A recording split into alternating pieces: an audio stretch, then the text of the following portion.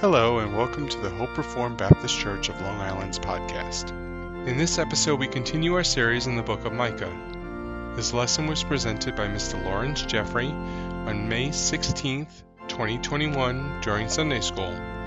The lesson's title is The Corruption of the People and continues the discussion of Micah chapter 4 verses 1 through 5. Please be sure to subscribe to this podcast to hear future episodes. You can also visit our site, hopereformedli.net, and find us on Facebook and Sermon Audio for more information.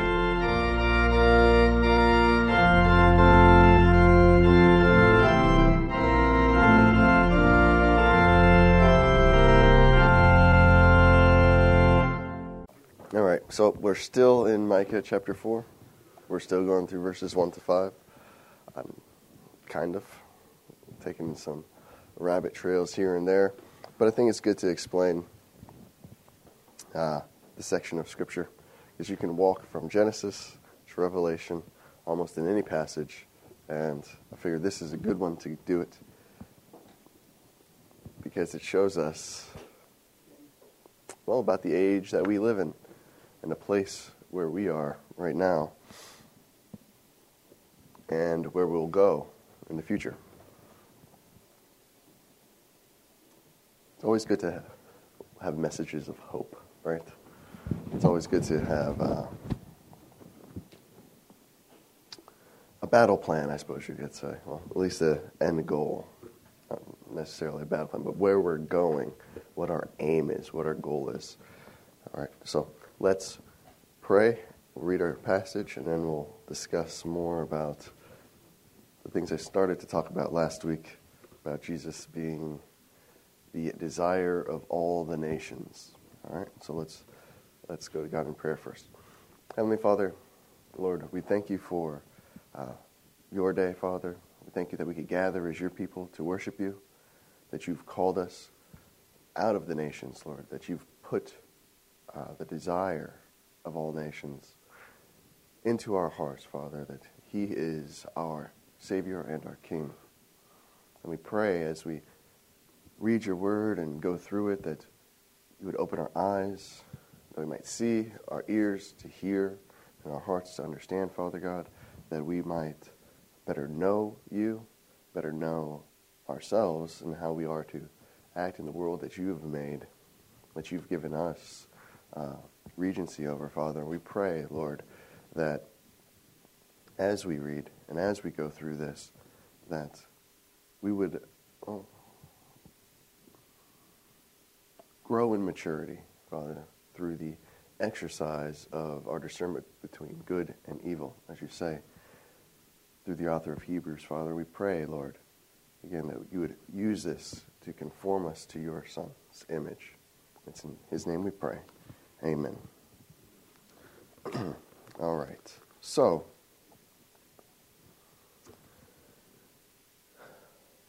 we discussed, first let's read our passage. We'll go back and talk about what we have been discussing. So it shall come to pass in the latter days that the mountain of the house of the Lord shall be established as the highest of the mountains, and it shall be lifted up above the hills, and people shall flow to it. And many nations shall come and say, Come, let us go up to the mountain of the Lord, to the house of the God of Jacob, that he may teach us his ways, that we may walk in his paths. For out of Zion shall go forth the law, and the word of the Lord from Jerusalem. He shall judge between many peoples, and shall decide disputes for strong nations far away. And they shall beat their swords into plowshares, and their spears into pruning hooks. Nation shall not lift up sword against nation, neither shall they learn war any more. But they shall sit every man under his vine and under his fig tree, and no one shall make them afraid. For the mouth of the Lord of hosts has spoken. For all the peoples walk each in the name of its God, but we will walk in the name of the Lord our God forever and ever. All right. So we've discussed latter days, we've discussed mountains, and what it means to be established as the highest of mountains and to be lifted up above the hills. And now we're talking about the peoples flowing to it. And And the many nations coming and saying, "Come, let us go up to the mountain of the Lord, the house of the God of Jacob." See, we're on verse 2 of this section after months and months, seems like. But it's important. So we'll keep going, keep plodding along through our text. And, well, I suppose a slight review might be in order. What did we say about mountains? Who remembers? Because we said a lot about mountains. What are mountains? Mountains are people. And in this passage specifically, what's up? Temples. What about this passage specifically? What's going on here? What does it mean that the mountain of the house of the Lord shall be established as the highest of the mountains? Temples is probably the closest answer to this one. Go ahead. Yeah, the kingdom, right? But specifically in this passage, it's dealing with the dwelling place of God, right? So temples is probably the closest answer. Because remember what we said, we have to take this section as a unit. And if you read down in verse 5, for all the people walk each in the name of its God, right? Remember all the other gods round about Israel dwelt on mountains as well. And they were great and mighty nations. At this time, remember, Israel was seeking help from Egypt and Babylon against Assyria, right? So you have all these powerful nations all around Israel, and they have their own gods, and all their gods live on mountains. So God is saying he's going to humble the gods of all the nations around them, and that he will be established as the chief God. His mountain will be lifted up above all other gods, right? All the mountains of all the other gods roundabouts. Because remember, gods live up in the sky, right? That's part of the important thing. Gods live up, right? And so what else did we say about mountains? That they represent the tripartite view of, or division of the world, right? You have the heavens, the earth, and the waters under the earth, or the underworld, the nether regions. Right? The roots of the mountains go down into the earth, the mountains, and then the peak of the mountain, all representing that threefold division of the world, where the dwelling place of the gods is, obviously at the peaks of the mountains, at the tops of the mountains. Gods live up high. So, and this is generally accepted as truth by even the authors of Scripture, right? I mean, what is Satan described as? But the prince of the power of the air, right? So, this is the view of the world that the Bible gives to us. And we should probably take a bit more seriously. And there's a reason, you know what, this actually dovetails nicely into what we're going to be talking about. The view of the world that the Bible and the ancient authors and thinkers and just people in general would have understood. They would have understood what's being said about mountains, about trees, about streams, about everything, because they had a very different view of the world than we do. We've spoken about that extensively as well. We are modernists and materialists. We think that we can know a thing by studying it materially, right? We think we can just study the cells or reproductive cycles or whatever else of the creatures around us, trees included, and now we know what it is, right? We can look through our telescopes at stars and other things, plot their courses in the sky, using very fancy mathematical formulas, and we can know exactly what a star is, right? Well, because it's made of this, or it's made of that, right? And as C.S. Lewis wrote in The Voyage of the Dawn Treader, he said, well, when Eustace said it, stars are gases burning far away, right? The star that he was talking to said, oh, how did he put it? Oh, my mind just went blank. I can't stand when that happens. Oh, Sarah, you know. Oh, you always know. I should always just come to you. Go ahead. Right. He says, that's what a star is made of. That's not what a star is even in your world, right? Yes, very good. Yes, just because we know what something's made of doesn't mean we know what something is in the proper sense of the word is, right? As Bill Clinton said, depends on what your definition of is. That's funny, right? But in some senses, that is true, because we can talk about, like, this is a cup of coffee, right? And I can mean that in the material sense. Or I can mean that in the philosophical sense, in the metaphysical sense. And you sit there as a philosopher would and say, what is coffee? You know? But that's a real question that could really and truly be asked. And in the ancient world, believe it or not, it seems like they were much deeper thinkers than we were, because they will sit and they will ask questions like that. To us, it seems like foolishness, doesn't it? But they actually ask these questions. In the world of the metaphysical and the world of the physical were much closer, right? At least in their minds. The world has not changed, but at least in their heads, our heads, the world has split. Matter of fact, many people deny metaphysical existence entirely, completely. And we live in a world that has been shaped by that. We are at root and at heart materialists because of the age in which we live. That's a problem because, well, getting into our text where it says, "Come, let us go up to the mountain of the Lord, the house of the God of Jacob," right? We started to discuss Haggai 2:7, right?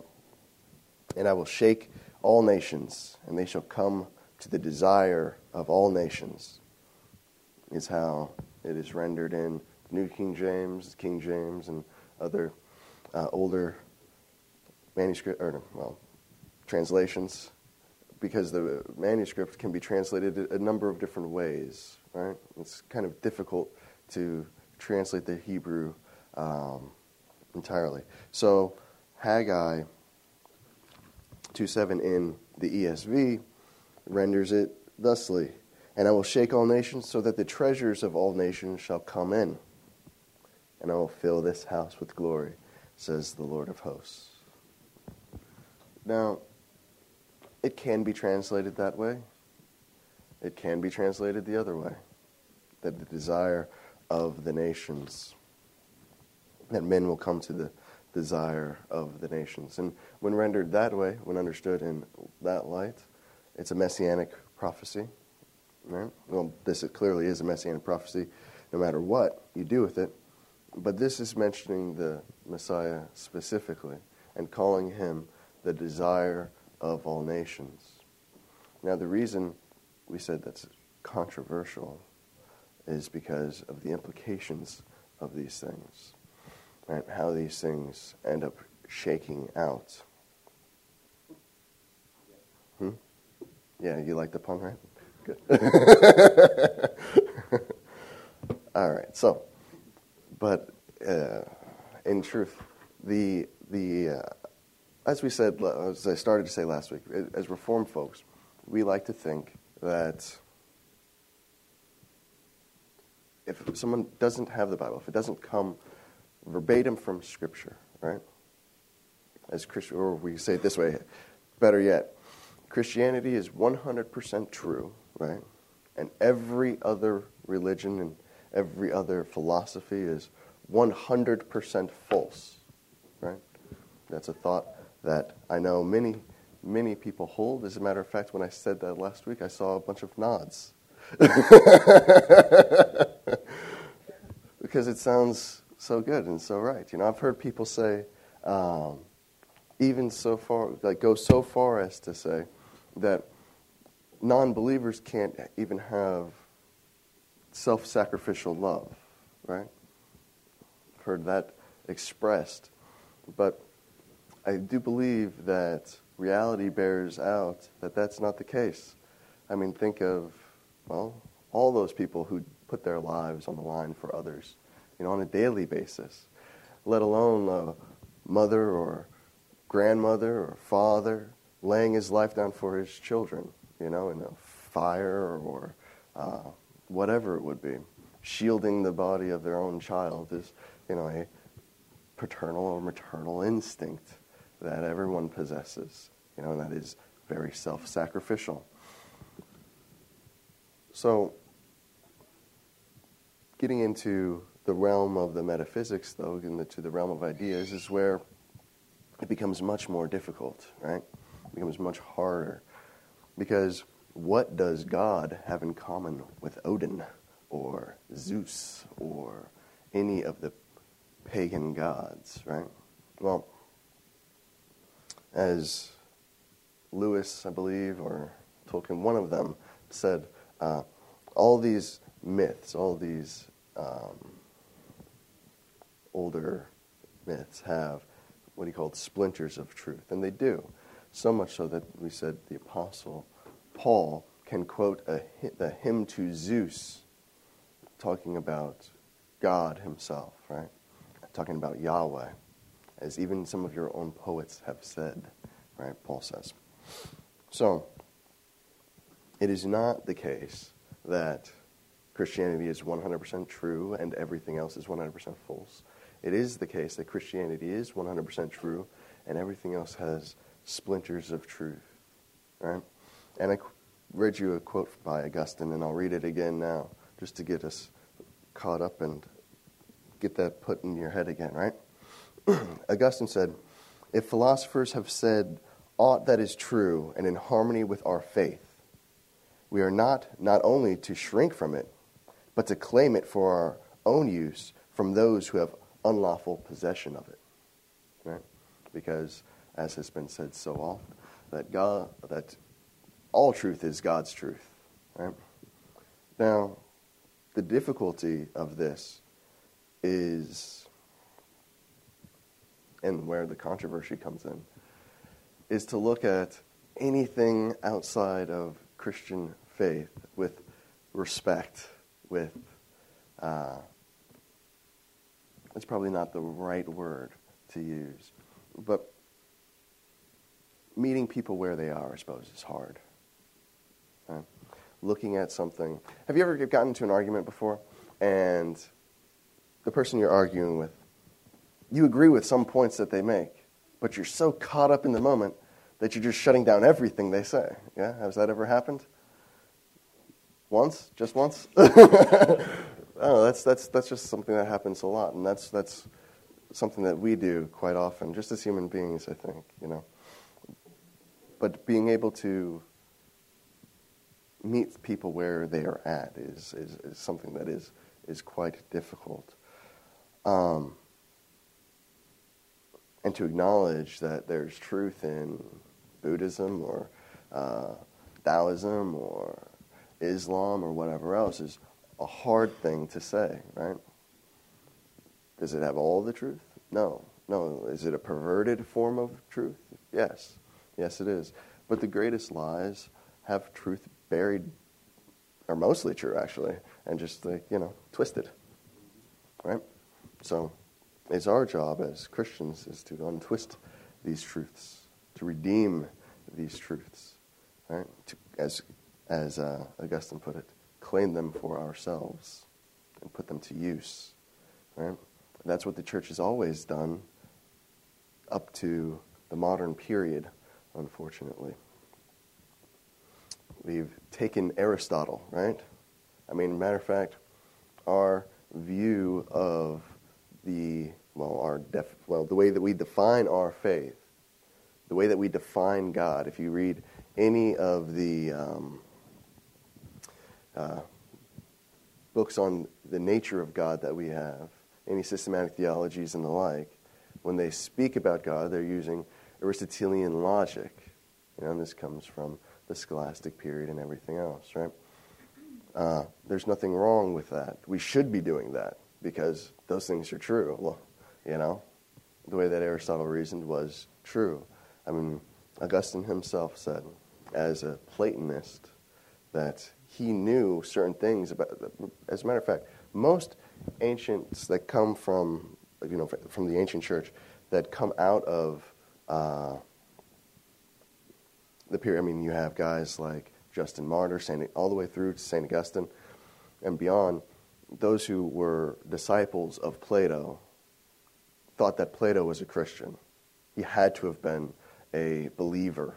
He had to have had contact. Well, I shouldn't say Christian.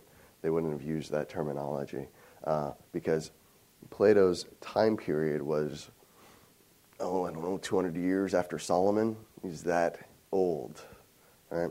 But they would have figured that he had contact with Israel. He had to have read the law and studied the law, right? That's what they thought, because how close he was to biblical truth, the framework that the worldview, I should say it that way, I suppose, that he held was so close to scriptural truth. And as Augustine said, in the beginning was the Word, the Logos. He's like, that I knew. The Word was with God. That I knew. And the Word was God. That I knew. And the Word became flesh.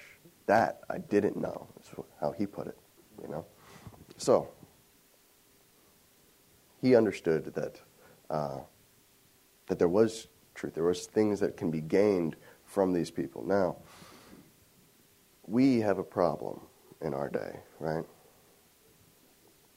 Well, we, in our day, as men, just in general, not we like personally, but just men in general, faith is something to be mocked, no matter what faith it is, right? Because there is no God. There's nothing. It's just this material world that we live in, right? That's the overarching view of the world that most people have. They might think maybe there's something, maybe. At most, men are weak agnostics, right? But generally speaking, they reject any sort of metaphysical claim. Atheism is running rampant, right? As we're taught it from we're this big in schools, right? Now, the problem with that is that Jesus is the desire of the nations. So men go through what we call cognitive dissonance, right?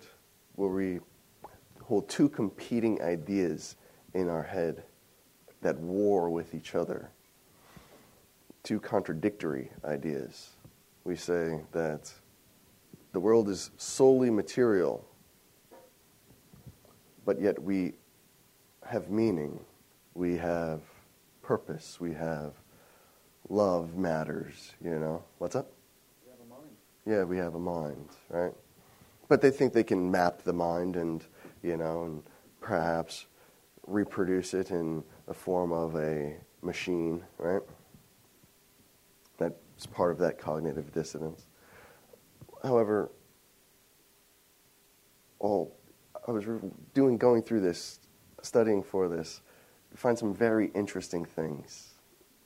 I found one thing that was fascinating and disturbing all at the same time. There is a group of young people, a large group of young people, that take the Harry Potter books and use them as sacred texts.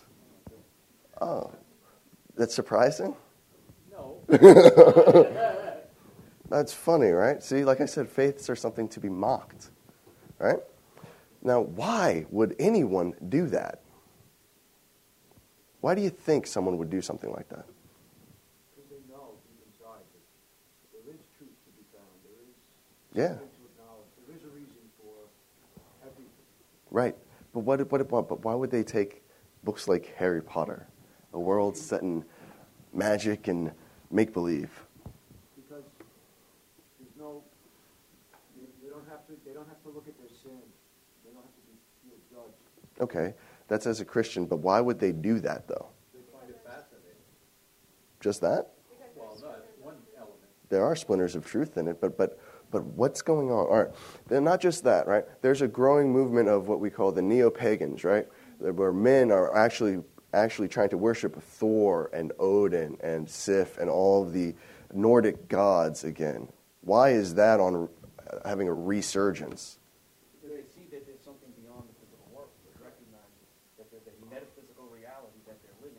and now they want to tap into it. Exactly. It has to be something bigger than themselves. They recognize that it has to be something bigger than themselves. Right. There is something. Yes. Yes. Both those are true. Are good answers. Good. Can you boil it down to like being just simply supernatural as well as the natural? You can, but I don't know if I would say Harry Potter books delve into the supernatural per se, the way that we define supernatural. I would think the word that Anthony chose is better, metaphysical, right? Because the interesting thing about myths, all myths, is they enter into the realm of what we call realism. Now, that sounds funny, right? Like the Harry Potter books are real, right? They are real in a different sense than the way we normally use that word. Realism as opposed to nominalism, right? Go ahead. I was just going to say, but they deal with elements that are real, but people don't recognize necessarily as real. Like what? Well, they're dealing with, like, I didn't read much of the Harry Potter, but That's one series I haven't read, yeah. But, I've read everything. You know, the idea of there being some kind of power, some kind of ability, some kind of spiritual aspects that they're tapping into, that is real. Yes.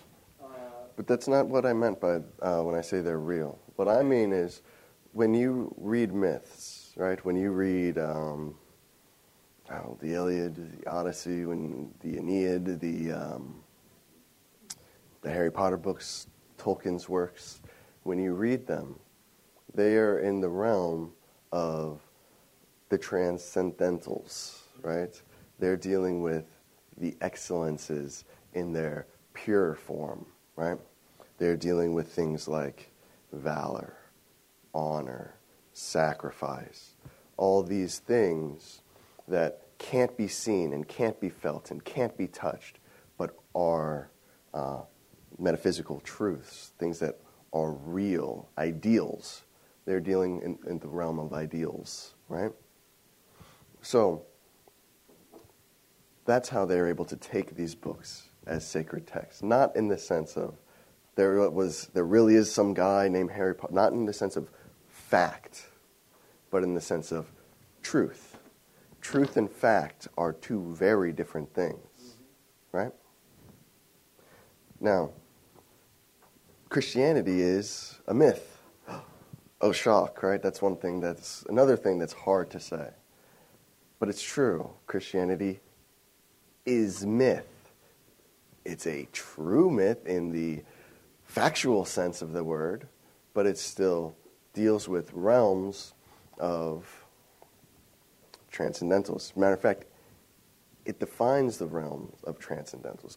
God does. All these things come from the character and nature of God, right? Go ahead. Define the word myth, just so we are understanding. Good.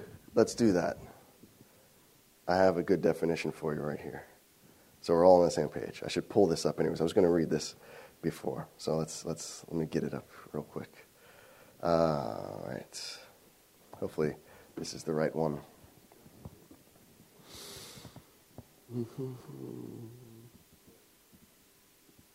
Okay.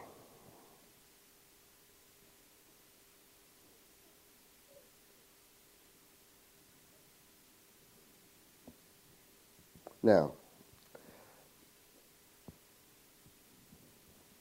I'll give you a couple definitions. All right. Myth is a traditional story, especially one concerning the early history of a people or explaining a natural or social phenomenon, and typically involving supernatural beings or events. And then they add this, but, all right, a widely held but false belief or idea, right? A misrepresentation of the truth. Oh, that's interesting, right? This is just how it's generally defined as. Right? If you take the first sense of it, it's so. The second sense, not necessarily. Now, what I want to read here, this is this man named Kilby. He says this, and why these men and women and young people are turning to Harry Potter and other things, right? Rejecting the faith of their fathers and turning themselves towards other things, right? So a myth is indeed to be defined by its very power to convey essence rather than outward fact, reality rather than semblance, the genuine rather than the accidental. It is the difference between the factual announcement of a wedding and the ineluctable joys actually incorporated in the event. All right? Think about that for just a second. It's able to convey the reality rather than the semblance, right? The essence rather than the outward fact, right? It's able to convey the genuine as opposed to the accidental. Accidental, in that sense, being a specific instance of it in as we live, right? And I like his the analogy that he draws between the announcement of a wedding, the factual announcement of a wedding, and the joys that come with that wedding, right? That are experienced at that place. Go ahead. That fits hand in hand with the desire of nature. That's exactly correct. That's what everyone desires, right? Oh, I hate that song so much, but that song that says, we were meant for so much more, you know that one? But it's the truth, right? It is absolutely the case that we are, that we have that desire. The problem is, how do we argue with people, right? How do we do apologetics? Well, you have the William Lane Crankamp and others, right, who just sit there with fact, right? And then you have the Van Tillians that just try to shred ideas, and shallow ones at that, we try to rip apart people's materialistic worldview, which is so easy to do. It's so simple, right? And then, or you have people that don't argue at all, like Ray Comfort and others, just swing straight into the spiritual, as he says, using the law to pound people with their sin because everyone thinks they're a good person. But there's so much more, that men actually do have a desire. There's a reason that people are going to witchcraft and paganism and even Harry Potter, There's a reason for that. These people aren't stupid.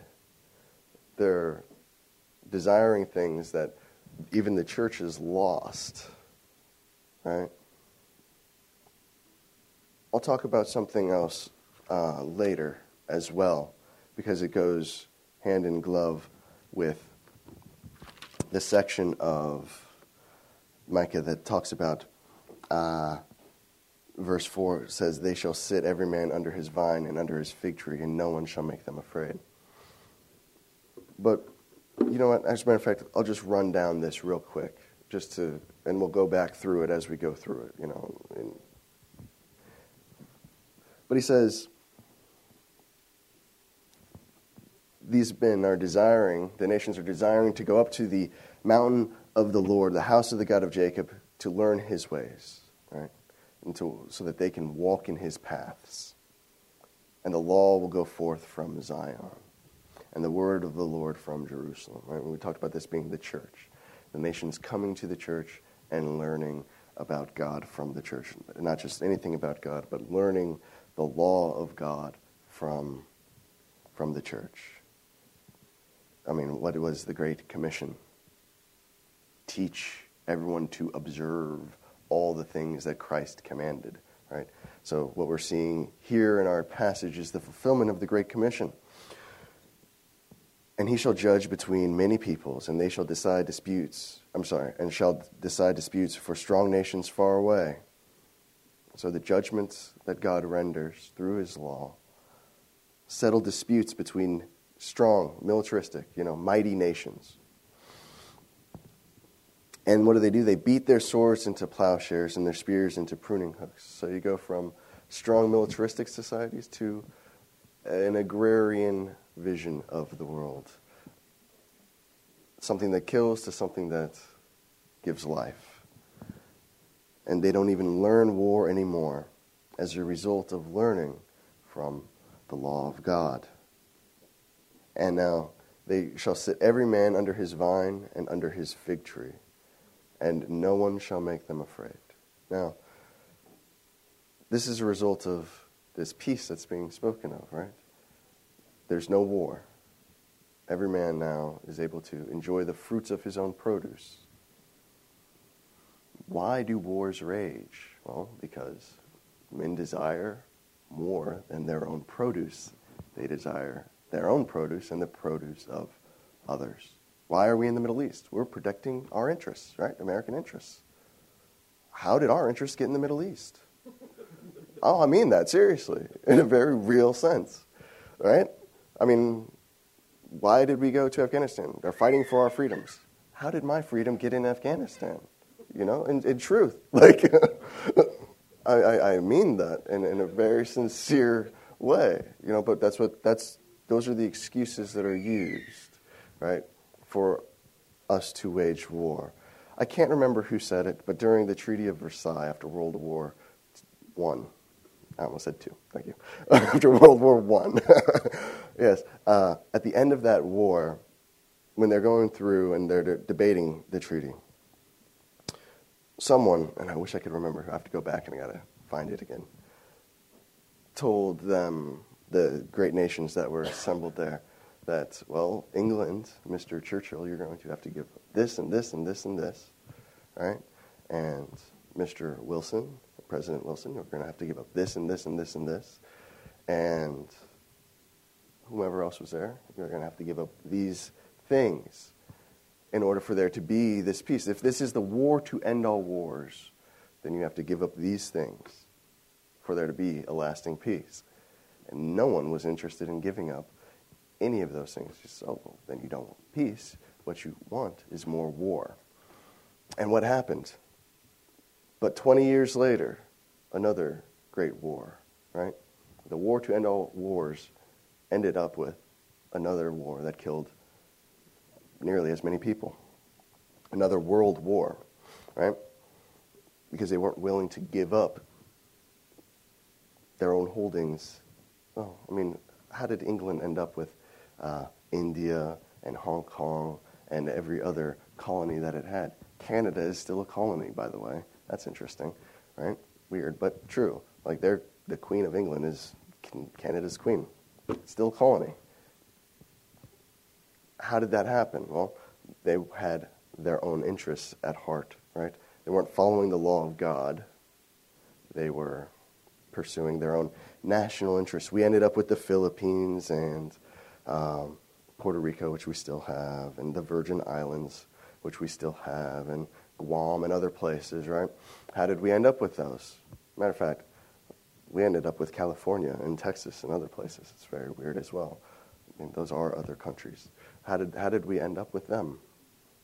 We were pursuing our own interests. Manifest destiny, we called it. As a matter of fact, we lied our way into war to obtain the Philippines and Guam and etc.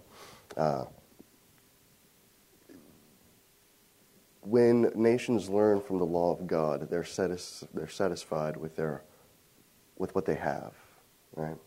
Now, the reason I bring this part up, and I'm coming to a close here, is because it also goes from the national level to the personal level, right? Why do we bicker and quarrel and fight with people? Because we're not satisfied with what we have, right? We're not satisfied with our own produce. We covet. We desire, right? As James says, why are there strivings? Why is there strife among you? Right?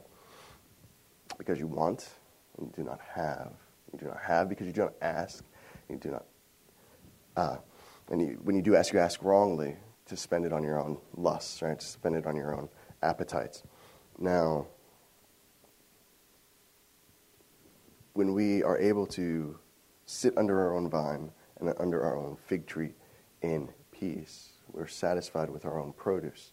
Now, the problem that people see with this is this will be the death of advancement and innovation and things like this, right? If everyone is satisfied with their own modest living, then what cause do we have to advance, right? I've spoken to many people about this. Go ahead. I hesitate to even say this. Go ahead. Let's get back to to go along with what you're saying, we've got to get back to that main principle of chaos and peace. Okay. Right? The chaos is caused because of the fractured image of God within the people, right? And that's also why you have people searching after that Harry Potter theme of whatever, because they're trying to get back to that peace that has been done away with because of the chaos in their life, because of the sin in their life. Maybe I'm simplifying that too much, but then when you're talking about sitting under your own fig tree, right? Mm-hmm. Isn't that ultimately what we really do want? We want that peace, but the only way we're going to obtain that peace is through the peace of God. Because once we truly follow the Ten Commandments, love the Lord our God with all our heart, soul, mind, and strength, and our neighbor as ourselves, that's what's going to be the important thing. Not the advance. Yes and no. No, it's all right. It's all right. No, because the neo-pagans, right, of our day, the things that they value, the gods that they worship, are very warlike. True. And there are truths in war, right? Valor is one, bravery. These things are part of the real, right? The ideals that are good, right? But why is there war to begin with? You even brought that up. Yes. But my point is, like, what you said, like, why do we need to advance? Why do we need to? Well, we will and we do, because we have to create. That's part of our nature. Now, the joy and the beauty of creation, when not served with self-interest, you're able to pursue knowledge for knowledge's sake. You're able to pursue beauty for beauty's sake. You're able to pursue, whatever it is, whatever facets or excellence that you want to pursue, that moves you to pursue it for its own sake instead of self-interest. Agreed. And when, context. Definitely. What's that? I agree totally, under the right context. Under this context, when you're sitting under your own vine and you're under your own fig tree, that frees you up. If you're content, you're now able to build cathedrals. You're now able to do great things because you're pursuing those excellences for their own sake. And what is the pursuit of those excellences? What is beauty? What is knowledge? What are these things? These things are God Himself. He is these things, right?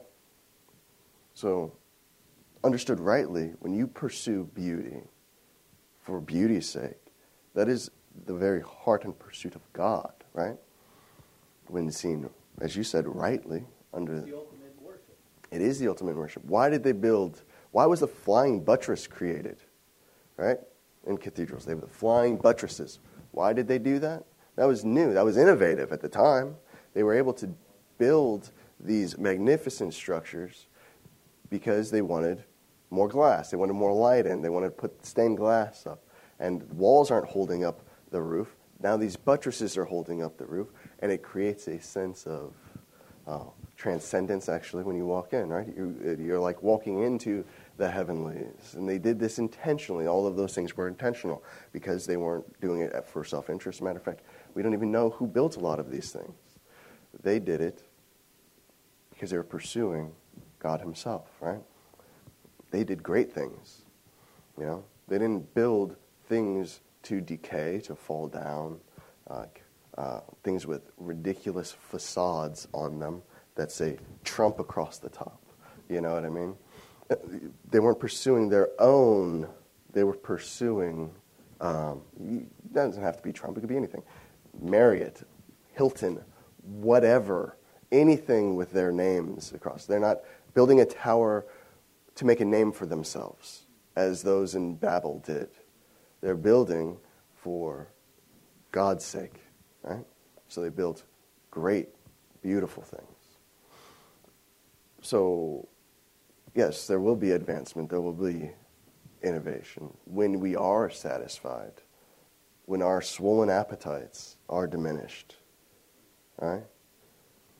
When we're able to take our temptations and beat them down. And that frees us up to love the Lord our God with all our heart, our soul, our mind, right? And to pursue these things for His sake, right? Go ahead. You mentioned the cathedrals. You've mentioned that before. I did. As an example.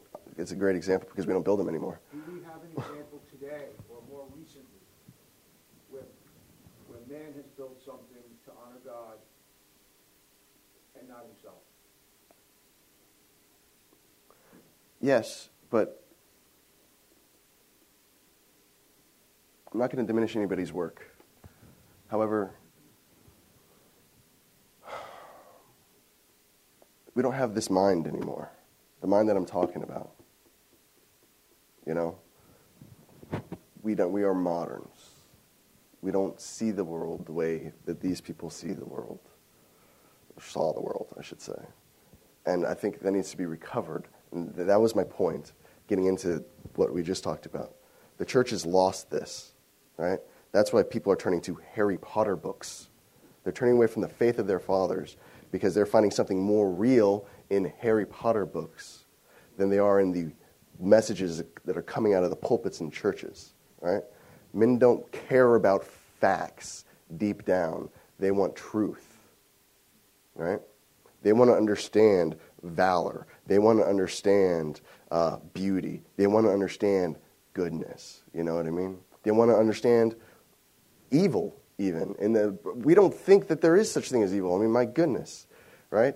We have a play on, well, I don't know if it's on Broadway anymore, but you know, remember Wicked? Right? Misunderstood. There's no evil, right? Everyone is just misunderstood. As a matter of fact, most of the time, the most evil characters are heroes in our movies. There's a problem with that. And men know that deep, deep down, you know? We're not giving people... Why do you think Marvel movies about superheroes, right, comic books, are the most popular? Because they present a world where there are these truths, right? There's good, there is evil, there's valor, there is justice, there are these things are real in this world, right? And men desire that. Because you know what? These things are real, but we don't give that to people anymore. We give people facts. It's a problem. You know, we need to give people truth. Fulfill that need that every man has for these excellences, these virtues, these truths, right? Virtue is a lost word, you know. And then now it's just being taken in. It's a power game, right? We speak about this a lot. Men use words like good, like evil, like these words are still common, right? But they're used for the purposes of gaining power for people's own self-interest. That's what this whole, Black Lives Matter, all this other stuff, movement's all about. They're taking words, twisting them for their own uses, instead of giving them the real word, you know, the truth that these words represent, right? We need to give people the truth that these words represent. As a matter of fact, how will people know that we're Jesus' disciples? By the love that we have for one another, right? Now, that's a self-sacrificial love, right? That's not a platitude or anything else. You know, that's a self-sacrificial love that we're to have for one another. That's a love that's willing to lay its life down, right? that's the kind of love that we're to have for one another. And that's how people will know that we're God's disciple, or Jesus' disciples. I'm running long now. We'll have to pick this up next week. I was hoping to not only get through this, but through other things as well. But I think this is important, and it is controversial. And we do need to hear these things, not just about love or whatever else, but all of the virtues, the things that Paul tells us to think about, right? In Philippians, he says, think on these things. The word excellence that he uses there, all right, I'll just go there real quick. And then we'll close. If I can. There we go. Philippians 4, right?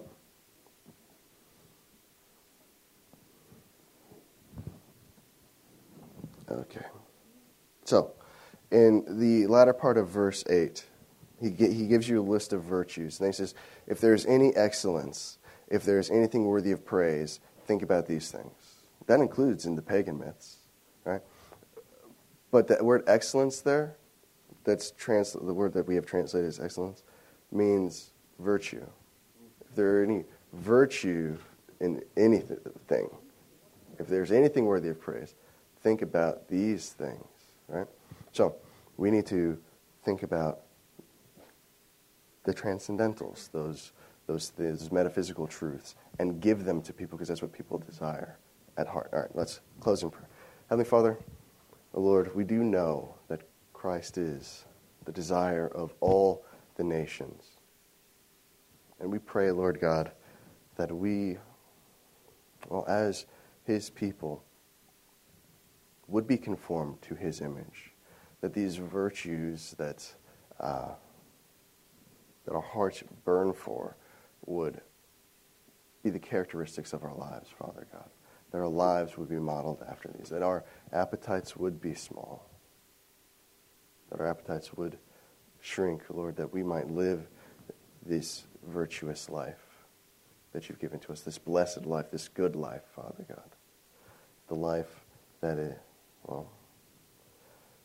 the life that you meant us to lead, and that we might pursue you for your sake, Father God, wholeheartedly and with reckless abandon, Father, that we might see the world change, a world that will be filled with these virtues, a world that will be filled with goodness and beauty and truth, Father God, so that men don't have to turn to ancient myths or new ones, but they can turn to Zion, your holy mountain, to come and learn about your law. That we would present you in a manner that is desirable to the nations. Jesus is the desire of the nations. And we pray we would make that true in our lives, Father, that men might see it. We pray this in Christ's name.